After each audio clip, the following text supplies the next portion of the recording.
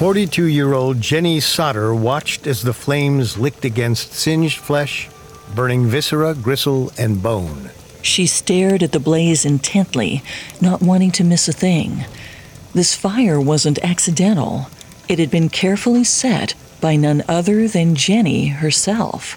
She was conducting an experiment of sorts in her home oven, one in a long series. Jenny had used every cut of meat she could get her hands on, from beef joints to chicken bones. It was as close as she could get to human remains without robbing a grave or doing something even more morbid. Jenny had questions about the tragic Christmas Eve fire that had allegedly claimed 5 of her children. She found it odd that no human remains had been recovered in the burnt-out house. Actually, she thought it was more than odd. It was downright unbelievable. The fire chief, F.J. Morris, had suggested that the blaze had completely cremated the bodies, reducing them to ash. But Jenny had her doubts. She just couldn't believe that every trace of her children had been destroyed, like they'd never existed. Jenny's suspicions led her to test the claim for herself. She tried different burning times, temperatures, and cuts of meat to see if it was possible to completely broil away every shred of flesh. If she could recreate the scenario that had claimed her children's lives, if she could see it with her own eyes, then maybe she could accept the chief's version of events. She could acknowledge the devastating loss and try to move on. But no matter what Jenny tried, no matter how long or how hot the fire burned, she was always left with a pile of scorched bones.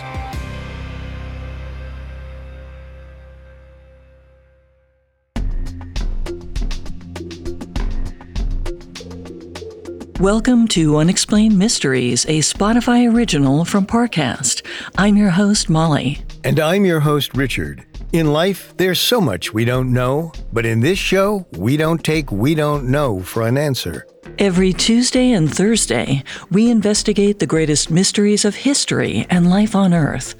You can find episodes of Unexplained Mysteries and all other Spotify originals from Parcast for free on Spotify or wherever you listen to podcasts. This is our second episode in a special 3-part series about the mysterious fate of the Sodder children. On Christmas Eve 1945, a house fire killed 5 sons and daughters of George and Jenny Sodder. Or did it? For more than half a century, family members and sleuths have investigated the odd occurrences around the fire and put forth the theory that maybe the missing Sodder children are still out there, somewhere. This episode will explore the fallout from the mysterious fire. In the aftermath of the blaze, the official story that the kids' bodies were completely cremated became increasingly unbelievable, especially when, for years afterward, witnesses from all across the country reported seeing the Sodder children alive. Next time, we'll wrap up this series with some possible explanations for the peculiar events of that fateful Christmas Eve. We'll discuss spontaneous combustion, human trafficking, and even the Italian mafia. We'll also cover the possibility that perhaps the children escaped from the blaze and are still alive today. We have all that and more coming up. Stay with us. There's no better feeling than a personal win, and the State Farm Personal Price Plan can help you do just that. Talk to a State Farm agent today to learn how you can bundle and save with the Personal Price Plan. Like a good neighbor, State Farm is there. Prices are based on rating plans that vary by state. Coverage options are selected by the customer. Availability, amount of discounts and savings, and eligibility vary by state. I'm Tanya Mosley. In 1987, my sister Anita vanished without a trace. Decades later, thanks to DNA, we found her. But that's only the beginning of the story. She Has a Name is a new audio documentary that explores the search for redemption, confronting trauma, and healing in the face of unimaginable loss. Subscribe now to Truth Be Told presents She Has a Name, where every revelation brings us closer to the truth. A new true crime podcast from the team behind Up and Vanished. In 2016, adventurer Justin Alexander was invited on a trek by an Indian holy man. They headed to a spiritual ground in the Himalayan mountains, a place beyond civilization. The holy man returned and said nothing, but Justin was never seen again. What happened to him? Dive into our investigation in Status Untraced. Available now. Listen for free on Spotify. After a devastating fire on Christmas Eve 1945, the Sodder family desperately tried to make sense of the horrible tragedy. They hoped local officials could explain what had happened and help them understand how they'd lost their house and their 5 children. But Jenny and George were deeply dissatisfied when the coroner's inquest was conducted. It ruled that the fire had been caused by faulty wiring, but this didn't make any sense because Jenny and George knew for a fact that the lights had been working that night. So it seemed impossible that an electrical problem had sparked the blaze. They were also confused by the ladder that had gone missing on the night of the fire.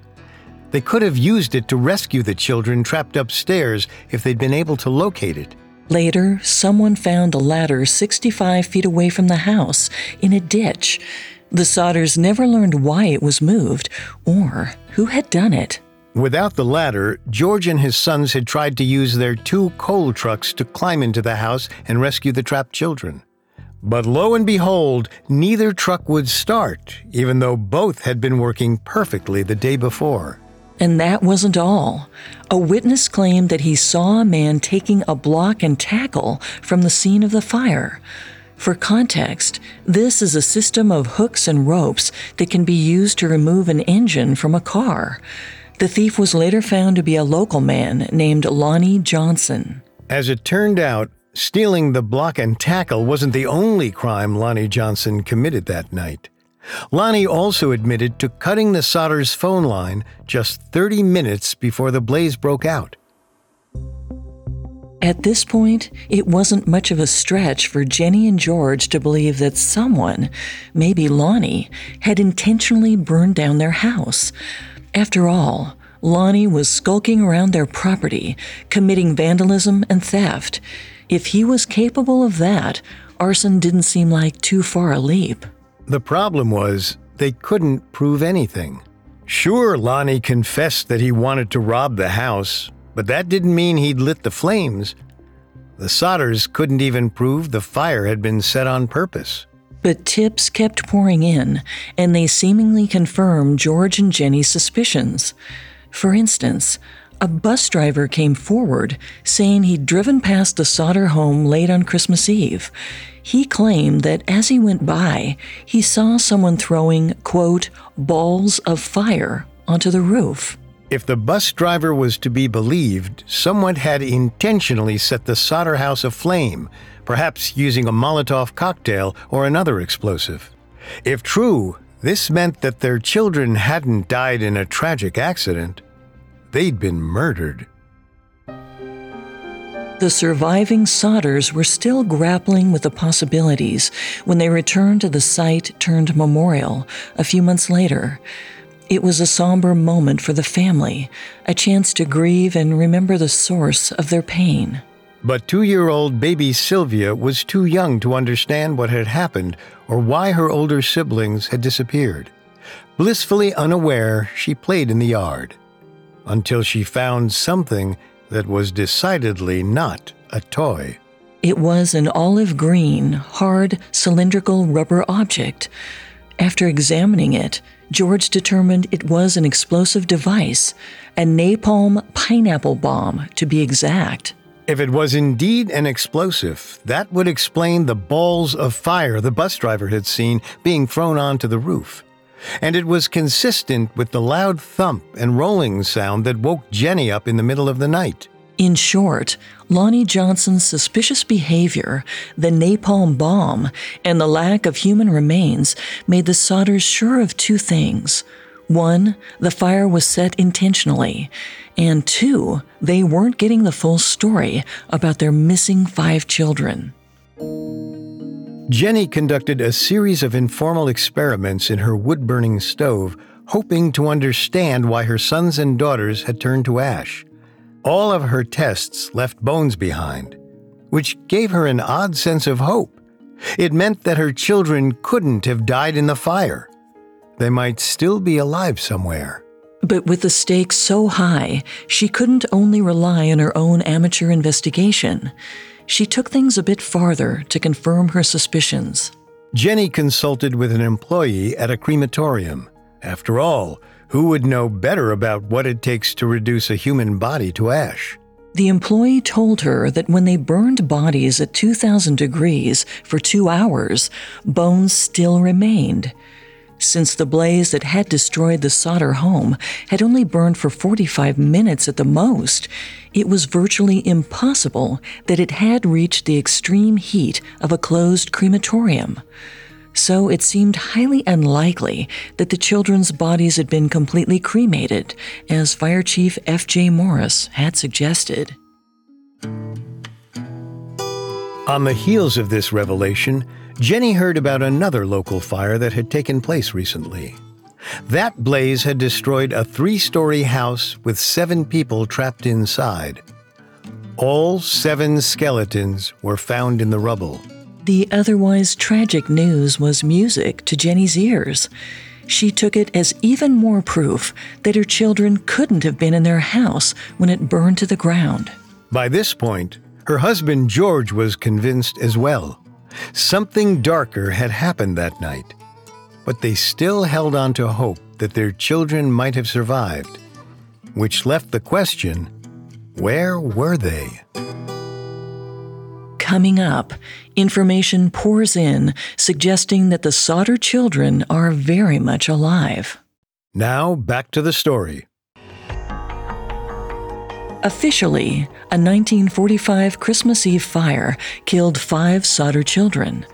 But their parents, George and Jenny, refused to believe their sons and daughters were gone. For one thing, investigators hadn't found any remains in the ashes of their former home. It was unbelievable that the kids had burned away to nothing in so short a period of time. Then, tips started to pour in. First, a woman claimed to have seen all 5 of the missing Sodder children alive. She said she caught a glimpse of them looking out from the window of a car on the night of the fire. It is unclear where exactly this sighting took place or how the woman knew that the kids were actually the missing Sodders. But if she really did see the children that night, it raised all sorts of questions for Jenny and George. Namely, who abducted them and where did they take them? Before they could come up with a good theory, another woman came forward.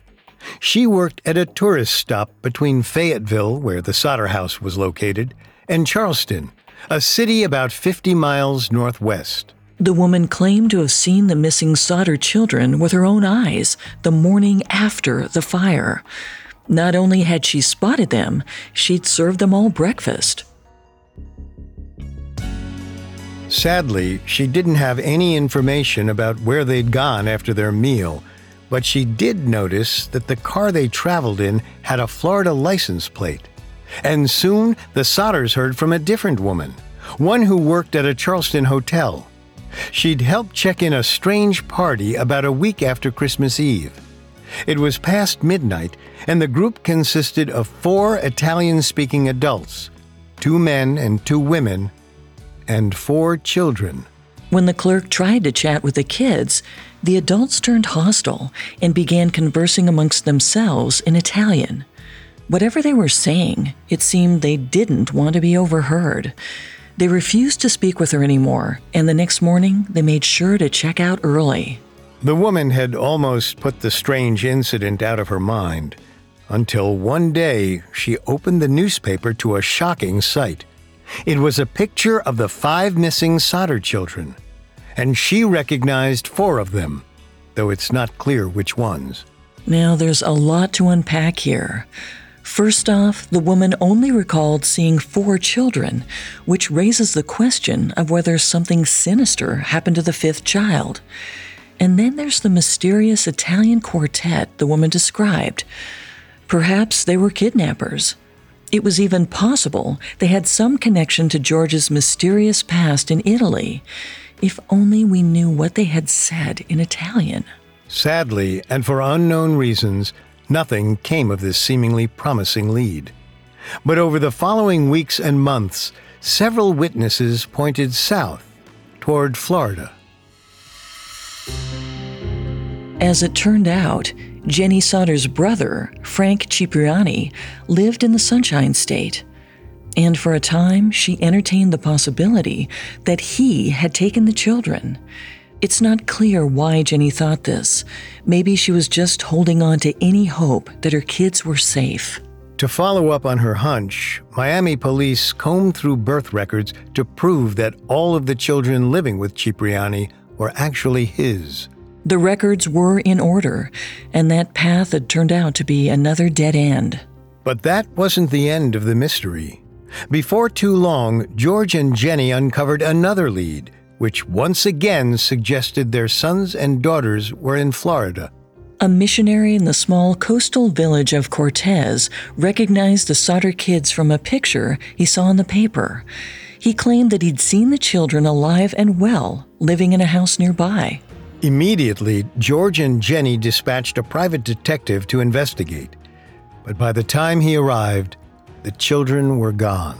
Allegedly, the detective confirmed that the children the missionary spotted had been there previously.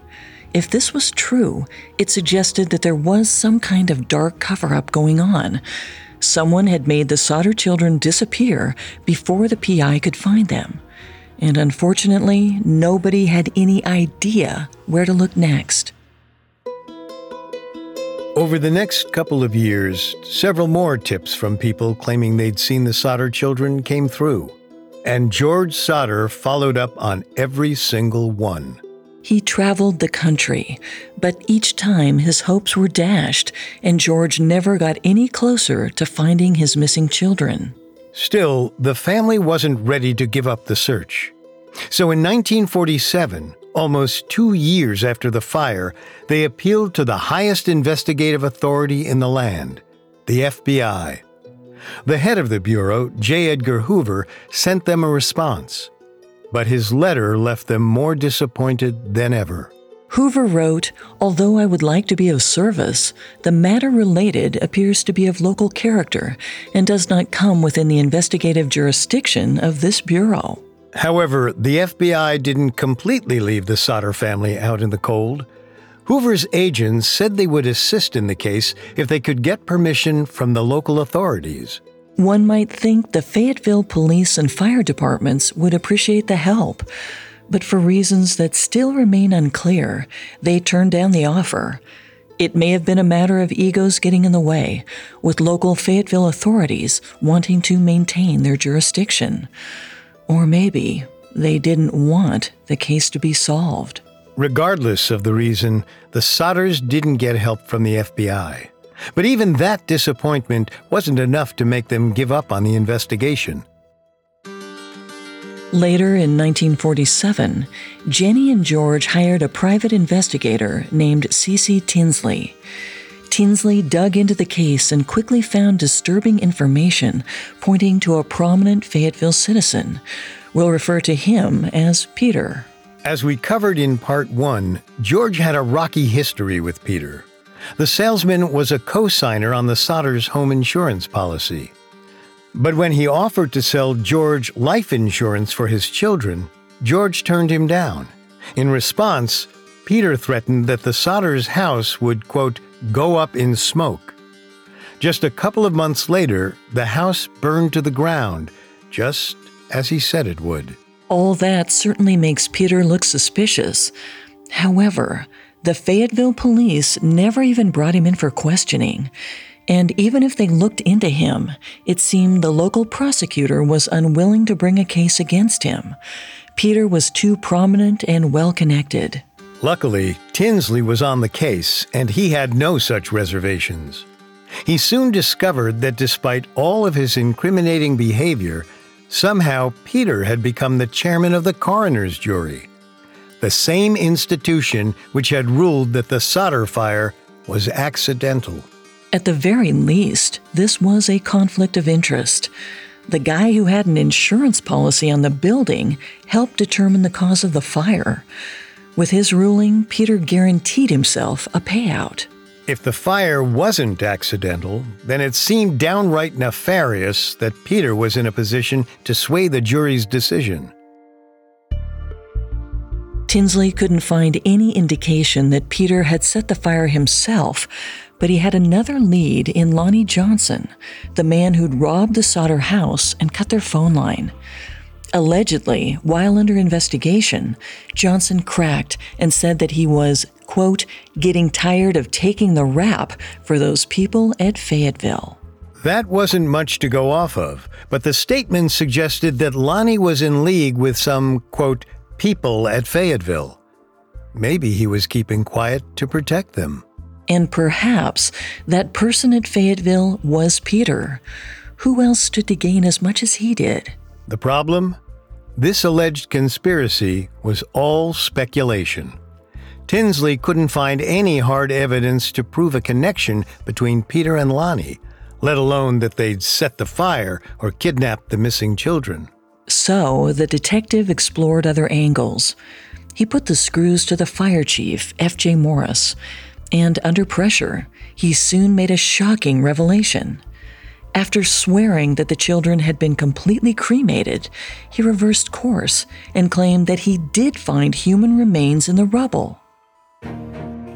Specifically, a human heart. And instead of reporting it or alerting the Sodder family, for some unfathomable reason, the fire chief claimed that he buried the heart in a dynamite box. The circumstances were suspect, to say the least. George and Jenny Sodder wouldn't be satisfied until they could dig up this heart and see it for themselves.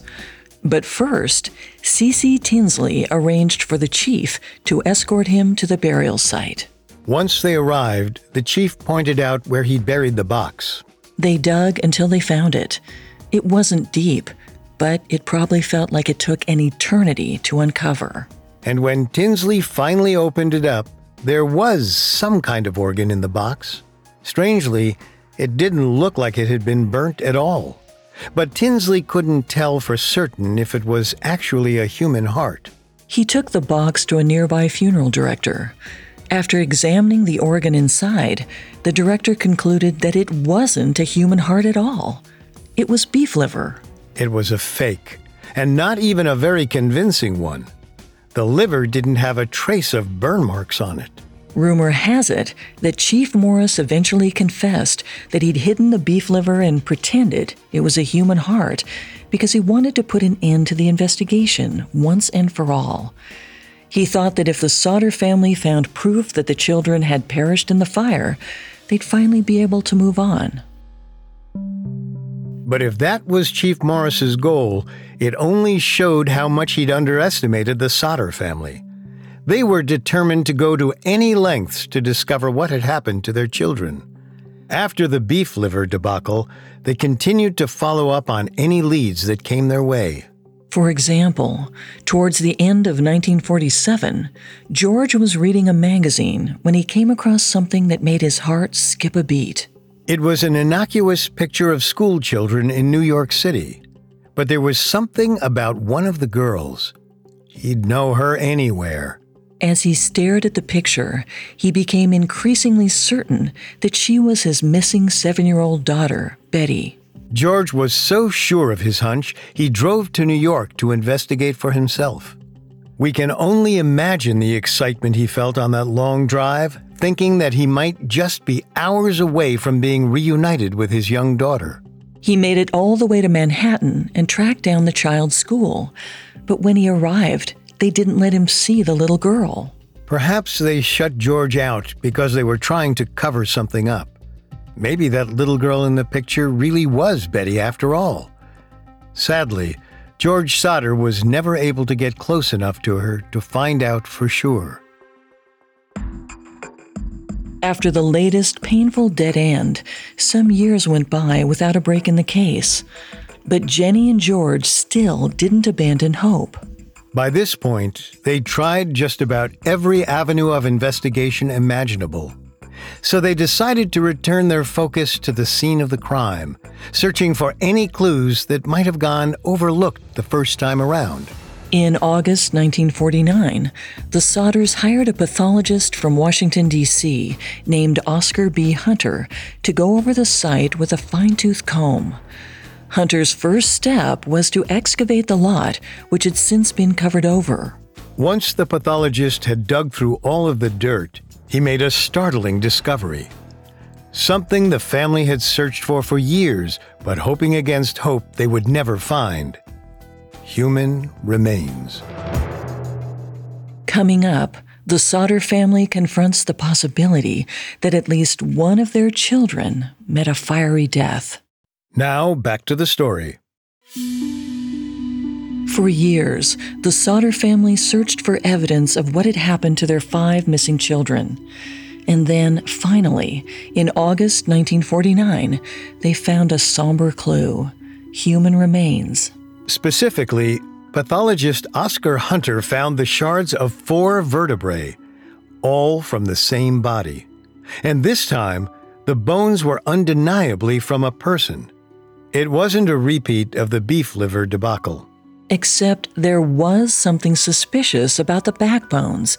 They didn't have any of the scorch marks that you'd expect to see on a burn victim. This made it unlikely that the vertebrae belonged to any of the Sodder children.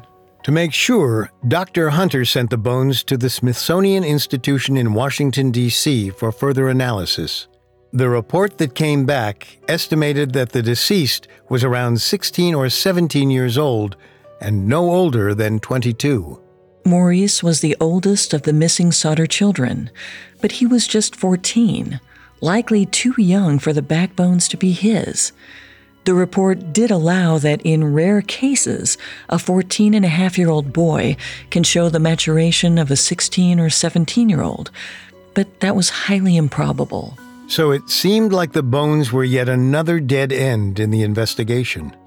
The pathologist hypothesized that they must have been present in the dirt that George had added to the site to create the memorial. That begged the question of where exactly George got that soil. But it didn't have any bearing on the mystery at hand.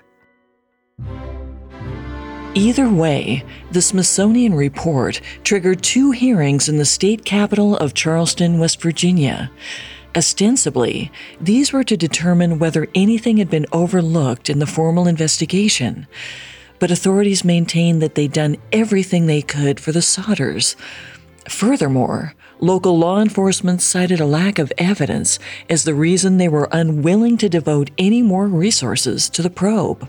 This seemed pretty incredible, given the startling number of tips, twists, and witnesses who had come forward since the fire.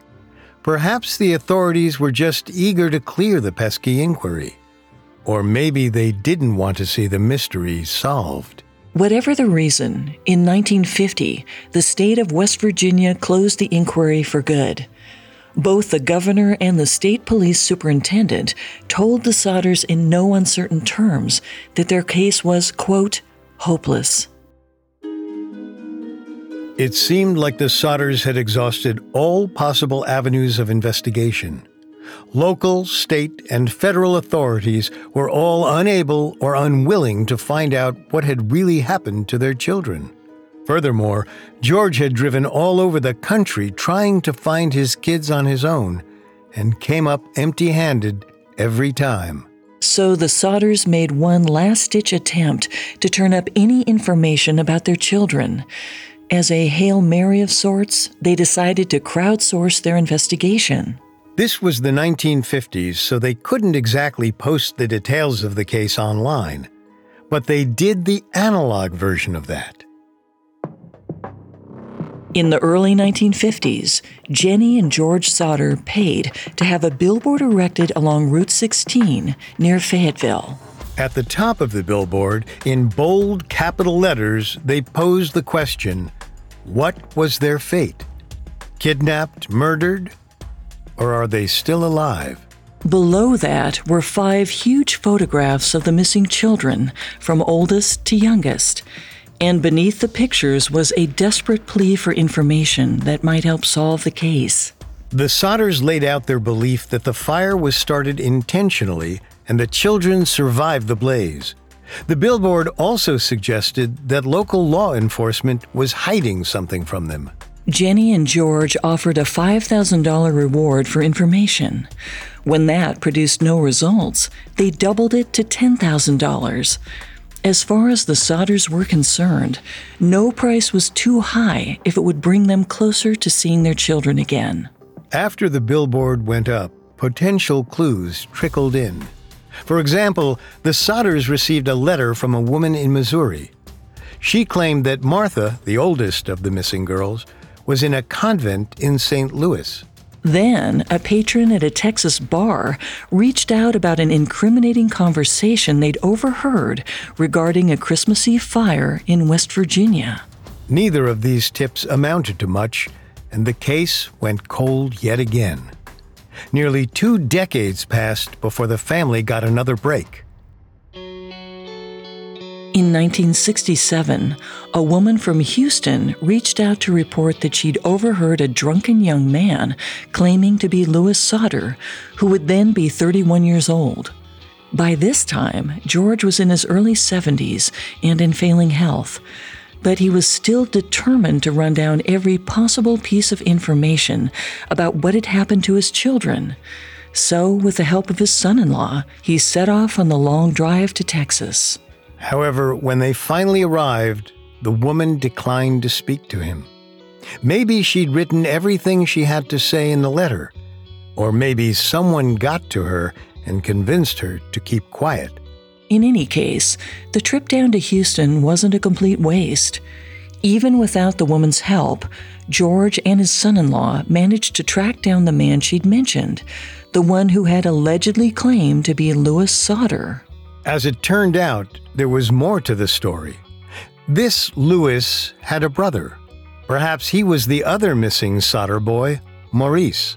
The two men were cordial enough. They agreed to speak with George, but they firmly denied that they were Louis and Maurice Sodder. Their hopes dashed yet again. George and his son-in-law drove all the way back to West Virginia. According to Sylvia Sodder, apparently something about that encounter stayed with George for years afterward. In a 2013 interview with the Charleston Gazette, she said, "I think there was always some doubt in his mind. I think he always wondered if those were his boys and if he'd made a mistake leaving so quickly."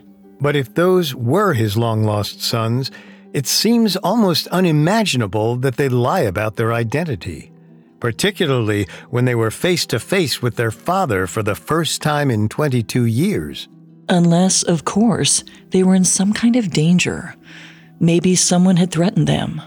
Or the whole Louis Sodder story was just some kind of twisted joke. Interestingly, the following year brought another credible clue as to Louis Sodder's possible whereabouts.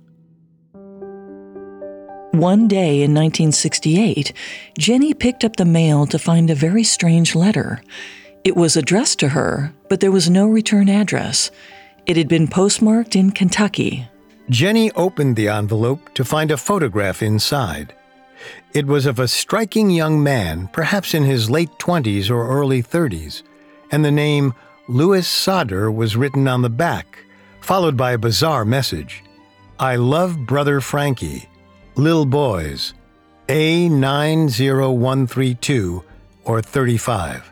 Needless to say, Jenny was shocked to think that after 23 years, she was looking at possible photographic evidence that her son was alive and well somewhere, or at least that he'd survived the fire. The implications were staggering. And the picture was pretty convincing. You can find them online to compare. All of 9-year-old Louis's features match up with those of the mystery man. The dark curly hair, the long straight nose, the upward slope of the left eyebrow. The resemblance was compelling enough for the Sodders to dispatch yet another private investigator to follow up on the lead. They never heard from the detective again. It's unclear what happened to him. He might have gotten a break in the case and been silenced somehow, or he might have just taken the Sodders' money and run. Jenny and George never found out what happened to the investigator, and with George's health still on the decline, he couldn't afford to wait around for him to reappear. In the meantime, they added the alleged photo of Lewis to their billboard, hoping that it might trigger some new piece of information. Sadly, it didn't. George died in 1969. He never learned the truth about what happened to his 5 missing children. Jenny followed him to the grave 20 years later. Between the billboard and the private investigators, the Sodders reportedly spent over $15,000 trying to solve the mystery, which would be around $150,000 in today's money. Both of them devoted their lives to searching for answers about their children. After 37 years on the side of Route 16, the billboard finally came down in 1989 when Jenny died. But even to this day, surviving members of the Sodder family continue to seek out answers. Their efforts, coupled with amateur online inquiries, have produced 3 major theories about what happened to the children. Perhaps human traffickers snatched them from the house before the fire ignited. Or maybe the tragedy was an instance of spontaneous human combustion. Some have even implied that the mafia had something to do with the disappearance. Whatever the solution, one thing is clear. The official reports don't tell the entire story.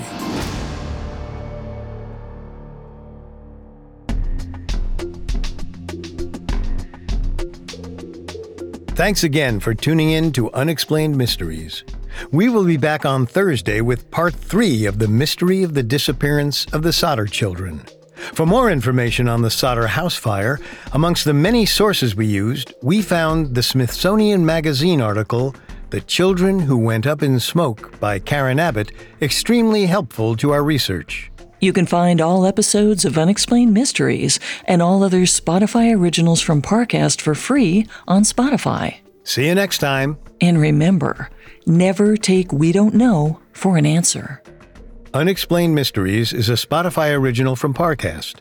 It is executive produced by Max and Ron Cutler. Sound design by Dick Schroeder, with production assistance by Ron Shapiro, Carly Madden, and Travis Clark. This episode of Unexplained Mysteries was written by Nani Okwalagu, with writing assistance by Angela Jorgensen and Abiageli Adimegu. Fact-checking by Claire Cronin, and research by Brad Klein and Brian Petrus. Unexplained Mysteries stars Molly Brandenburg and Richard Rossner.